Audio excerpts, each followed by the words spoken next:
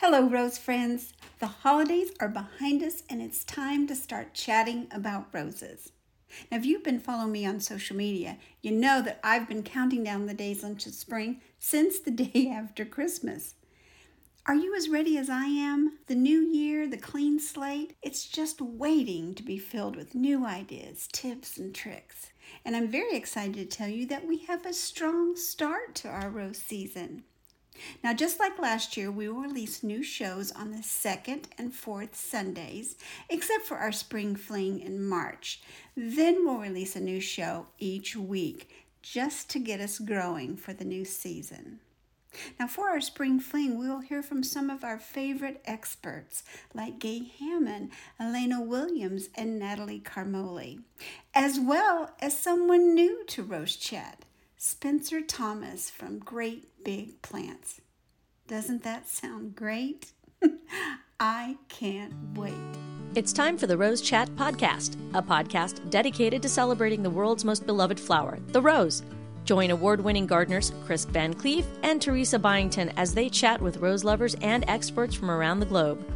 With each episode, you'll gain valuable knowledge and insights to achieve the rose garden you've always dreamed of.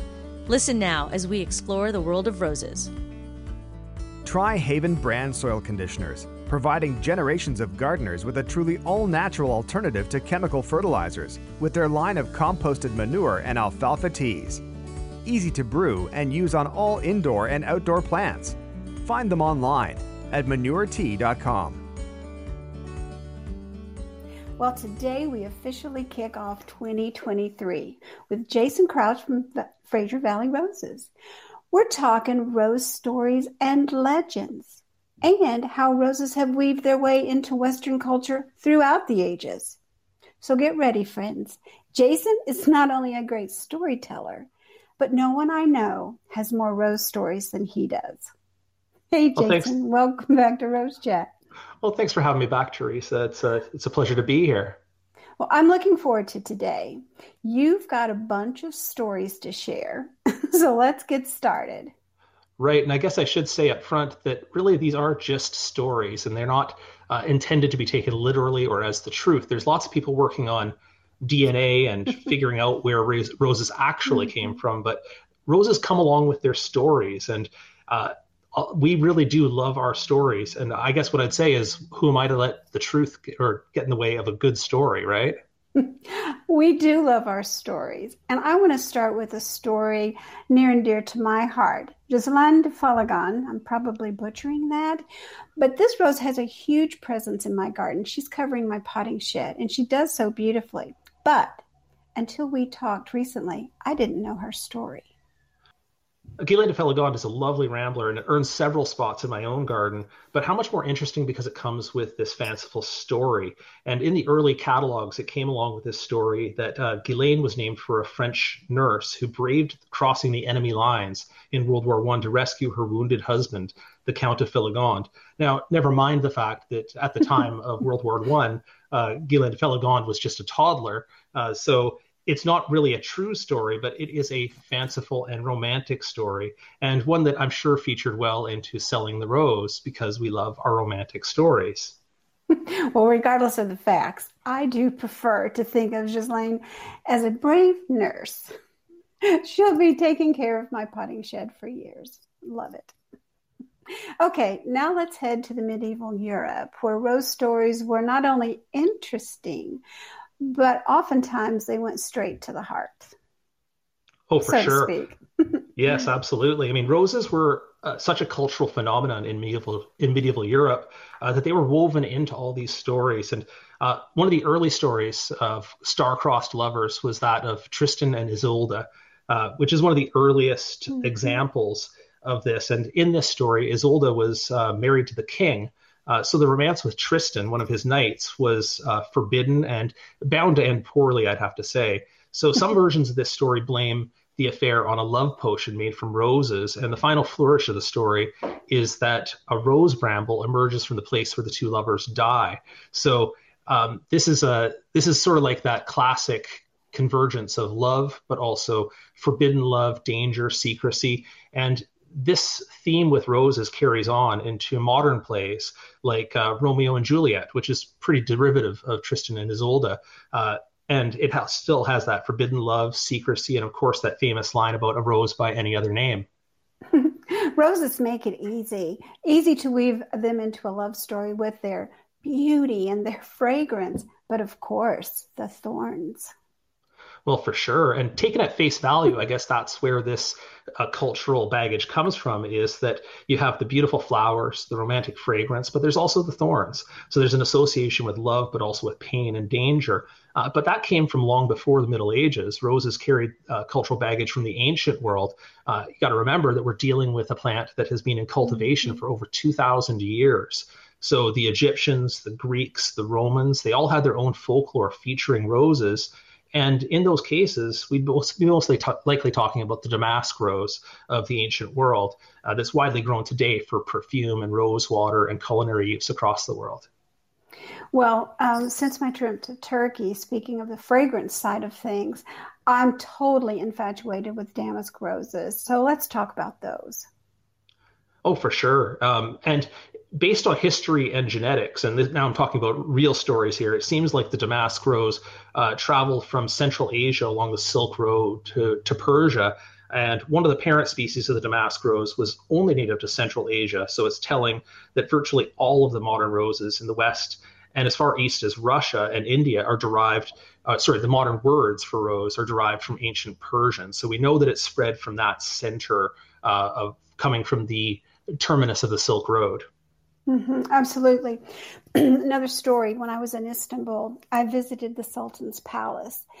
Roses were everywhere. They were not in bloom, sadly, I must say, but they were everywhere. And a story we heard while we were on tour there was that one of the sultans had a special kitchen, and it was dedicated just to the making of his favorite jelly, which was rose hip jelly.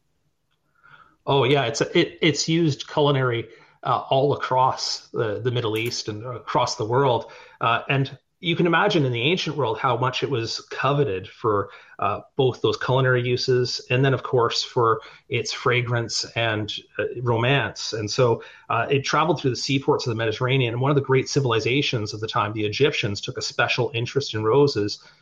They associated that annual cycle of blooming and then dying back with love and, of course, death. And their goddess Isis was used the rose as one of her symbols, and it was also used in the rituals around mummification. So as far back as Egypt, it had that association with both love and with death and secrecy. So that's kind of carried forward into other civilizations as they took it forward. Well, we know the Romans couldn't get enough of roses, so that made for some interesting stories. Yeah, the Romans loved their roses almost to their own detriment, as the stories go. They were so heavily in demand for the Rosalia festival. They were so heavily in demand for the Rosalia festivals, and that's a spring festival in Rome, that most of the productive agricultural land around Rome itself was converted from grain crops to rose gardens, drawing criticism from the Roman poet Horace. The Rosalia celebration centered around honoring the dead with the petals of roses and violets. And in some stories, the emperor would have layers of rose petals scattered before him when he walked in the street, so his feet would never even have to touch the cobblestones. That's how important it was. In one other story, which is pretty horrifying, actually, the Emperor Heliogabalus held a party where he released so many petals of roses and violets from the false ceilings that many of his guests were smothered to death under the weight of the flowers. So that's taking it to an extreme, I'd have to say. Oh, gosh. Well, that's a horrifying story indeed, but good job on pronouncing the emperor's name. I'm not sure I could have done that well. Well, the empire may have fallen, but we know the rose craze did not. So let's talk about what came next. Sure, and I'm not going to outright blame the fall of the Roman Empire on roses, but there's definitely some association between the stories of Roman decadence and the decline of their civilization. But what followed that was what's called the Dark Ages after the fall of the Roman Empire, and it gives a little gap in the literature and the art about roses. but they picked right back up again in the early medieval period, where Europeans sort of, I'm going to put this in quotes, rediscovered roses with a passion. So some stories have that the Crusaders returned with roses from the Holy Lands, where the traditional name of the damask rose was picked up. And I know there's differences in pronunciation here between Damask and Damask, and I only say because it originated from the city of Damascus, or at least traditionally, that I call it Damask, but not that it really matters how you pronounce it. And the tale goes that the rose was collected, or I guess you call it plundered, and brought back to Europe by the French crusader Robert de Brie. In reality, it's far more likely that the damask, the Elba, and the Gallica roses remained in Europe through the Dark Ages in monastery gardens and the like. So honestly, whichever way they came back from the Dark Ages, their return to popular culture was pronounced. It hit Europe with a boom, and you can see it in all of the art and literature and even religion. So they were integrated into Catholic symbols and rituals. And if you look in old Catholic cathedrals, there's the rose windows, rosary beads, artwork, and even miracles involving roses. So it was big time in religion. It was also medicinally. The apothecary rose, Rosa Gallica officinalis, was used medicinally in everything from love potions to treating indigestion and arthritis and skin conditions. You'll remember that in many noble houses, royalty would take on the rose as a heraldic symbol. So famously, there'd be the white rose of York and then the red rose of Lancaster, and those were the two principals in the War of the Roses. And when the fight was finally settled, they combined their house symbols into the made-up Tudor rose, which is red on the outer petals and white on the inner petals. And the Tudors then ruled England from Henry VII onwards through Elizabeth I. So that's certainly prominent in royal history. And I'll mention one more thing here is that as a traditional symbol of secrecy, going way back to the Egyptians, the rose is sometimes displayed in the private meeting rooms of European parliaments. And those sessions that we in Canada might call in camera, or in the US you might call closed sessions, where legislators can speak their mind privately, in those with the traditional rose symbol, you would call those private meetings sub rosa, or most literally under the rose. I have never heard that. Roses were truly weaved into their life and culture. My word. Now, probably the first rose legend I remember hearing back 30 years ago when I fell in love with historical roses was Rosamundi, an early striped rose. And this story includes a queen, Queen Eleanor, and a king, Henry II. And they're also featured in one of my all-time favorite movies. It doesn't have anything to do with the rose, but the movie was A Lion in Winter. And friends, side note, if you haven't seen this movie, I highly recommend it. Katharine Hepburn at her best. So Jason, tell us the Rosamundi story. Yeah, great movie and a very rich time in legendary history so early on. And of course, with King Henry the II of England and his wife Eleanor. And you may even recognize their sons John and Richard as sort of kings that showed up in the Robin Hood legends. But in a nutshell, the story comes again to secret forbidden love, in this case between King Henry II and Rosamund Clifford, his mistress. Her name, Rosamund, was from the Latin Rosamundi, or Rose of the World, apparently because of her beauty. And the jealous Queen Eleanor heard the rumors and set out to find where the king had hidden his lover. And this kind of sounds like something from Greek mythology, that the king constructed a garden labyrinth with the fair Rosamund at the center of one of his country estates. And the Queen Eleanor solved the labyrinth using a spool of thread to navigate the maze. So that's kind of fanciful, but apparently, as the story goes, once she found the center and Rosamund, she gave the poor girl a choice. She had to drink a vial of poison suspended in rose oil or die by the knife. And as the story goes, Eleanor chose the poison, and later from the spot of her burial emerged the striped Gallica rose, Rosamundi. So it's all pretty fanciful, and it bears only a slight resemblance to real history, but it was widely enough told that commonly peasants in England would go visiting her grave at this abbey garden and offer roses for many, many years after her burial, making themselves quite a nuisance to the abbey residents and so on. Oh my. Well, that is a fanciful story, but after watching Catherine in the movie and the relationship between Henry and Catherine, I can sort of envision this, truly. Okay, Jason, let's head to France for stories of another woman who made her mark on the world of roses. She sure did. This is Josephine, Empress Josephine, the wife of Napoleon. And sometime before 1800, as Napoleon rose to power, Josephine purchased the estate at Malmaison and began to collect all the known roses of the time, mostly Gallicas, and there might have been about 200 at the time, but also as many other roses as she could source. She hired the famous artist Redoute to paint the roses at Malmaison, and those prints remain some of the earliest and best resources for European historical roses. And as the story goes, so well known was her appetite for roses that the only ships that could make it through the naval blockade against France were those carrying her specimens back from the Orient or the Americas. Another version of this story that I hear is that Napoleon had instructed his generals to raid other ships and search their cargo for roses from around the world. I'm not sure which story I actually like better here. But much like the time of the Romans, Josephine's garden was characterized as lavish, extravagant, decadent even, and rather informal. And the gardens outlasted Napoleon's reign somewhat, but fell into disrepair after her death. Yes, that's so true. But let's just think about it for a minute. Roses being given a pass through a naval blockade, we've got to love that one. Absolutely. Changing the course of history for sure. Well, now it's time to bring us to a more modern age of roses. And of course, there'll be another queen. Yes. Now, at the end of Josephine's reign, and it's kind of a great timing for roses because it sort of marks that transition to the modern era of roses. You would see things such as rose exhibitions, horticultural societies, and such beginning in the middle of the 1800s. And at the same time, the Chinas and the Bourbon roses, and later the hybrid perpetuals began their inevitable takeover of the modern roses. So it's at this point that the rose gardens became a little bit more formal. And this was following the fashion of Queen Victoria, who sort of favored that Italian style, more formal style of gardening. And that's what you would see modern roses taking that on in their gardens.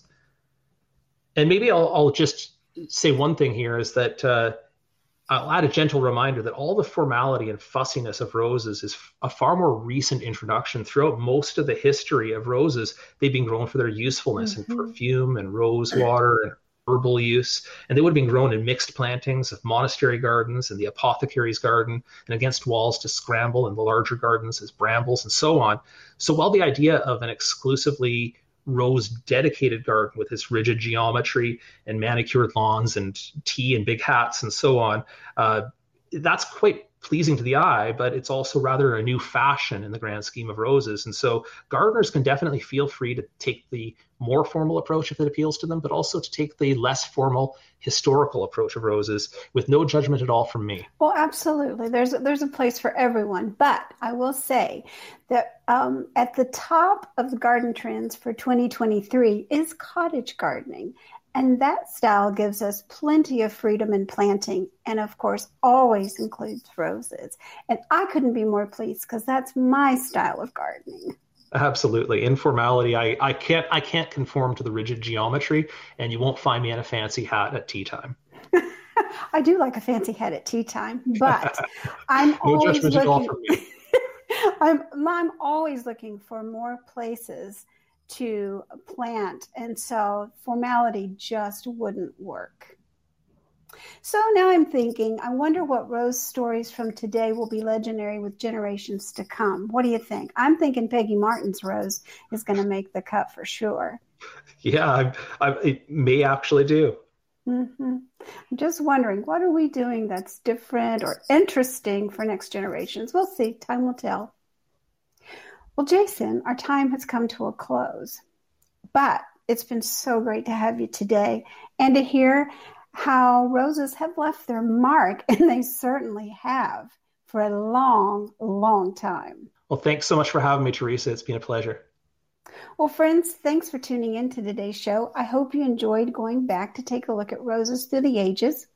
And there's more to come for Rose Chat. But until next time, happy gardening or happy garden planning. You've been listening to the Rose Chat Podcast with Chris Van Cleve and Teresa Byington, expert rose gardeners who want to help you achieve the rose garden of your dreams. Don't miss an episode. Listen anytime on our website at rosechatpodcast.com or listen on the go via the Rose Chat app on iTunes and Stitcher Radio. Share this podcast with your social networks and join us on Facebook, Twitter, and Instagram by using the hashtag RoseChat. Join us next time for another edition of the Rose Chat Podcast. The Rose Chat Podcast is a production of the Rose Chat Media Group, Birmingham, Alabama.